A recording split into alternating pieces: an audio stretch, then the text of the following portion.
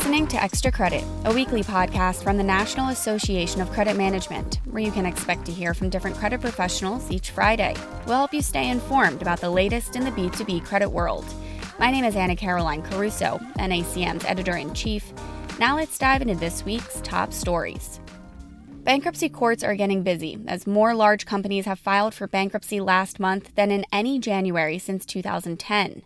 With post-pandemic era financial aid no longer available, it's time for credit professionals to leverage every possible risk mitigation tool, both before and after a bankruptcy filing. Total commercial bankruptcy filings increased 12% year over year.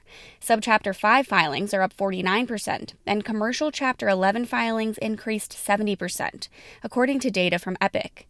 And insolvencies are only expected to pick up more as we head further into 2023. There have definitely been an increase in Chapter 11 commercial filings over the last couple of months. The statistics bear that out. We're certainly not seeing filings at the level of, for instance, 2009 or 2010, but certainly you're seeing a trend upward. That's Thomas Fox, partner at Tucker Ellis LLP. He says the retail industry is being hit especially hard by bankruptcies. Retail bankruptcies are certainly picking up. Notably, you had the Party City bankruptcy file down in Texas a couple of weeks ago, and we are expecting Bed Bath & Beyond to file any day now based on what we're hearing in the media. And I don't think those will be the last two retail filings of the year. You're going to see quite a bit of fallout in retail. Aside from that, I think there's just going to be a general across-the-board increase in filings across industries, due to kind of the cocktail of high interest rates, continuing inflation pressures. You still have supply chain issues that are, while not as severe as maybe a year or 2 years ago, are still problematic. And so when you take all those things into account, I think the expectation here is that while this may not be a sort of banner year for bankruptcy, it is definitely going to be an elevated year, especially when compared to last year or in 2021, which were historically very slow years for bankruptcy. George Angelich is a partner at Arnfox Schiff LLP. He says financial services and healthcare services also have seen an unproportionally high number of bankruptcies in the last year. In the 10 largest Chapter 11 filings in 2022, 7 of them were in the financial services and healthcare sectors. And that is pretty significant because, we're talking about in excess, almost $100 billion in liabilities that went through those Chapter 11 cases that commenced in the end of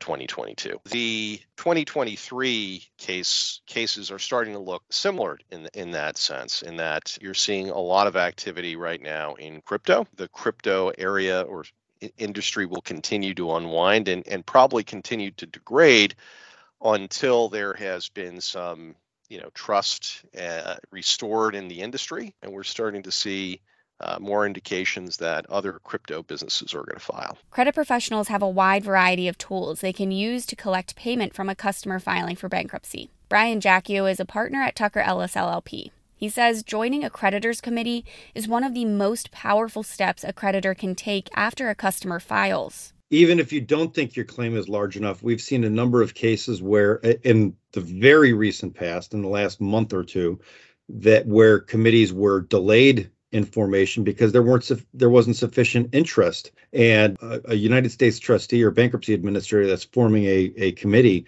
does not have to pick only the largest creditors. So if they get 2 of the largest creditors and then 1 other creditor, they'll form that committee with a smaller creditor. So anybody that's interested should really proactively reach out to the trustee's office to say, I want to be on this committee. When your customer files for bankruptcy, your attorney's role is to advocate and help guide you through complex legal processes to successfully collect payment. But choosing the right attorney will impact your ability to collect as much money as possible.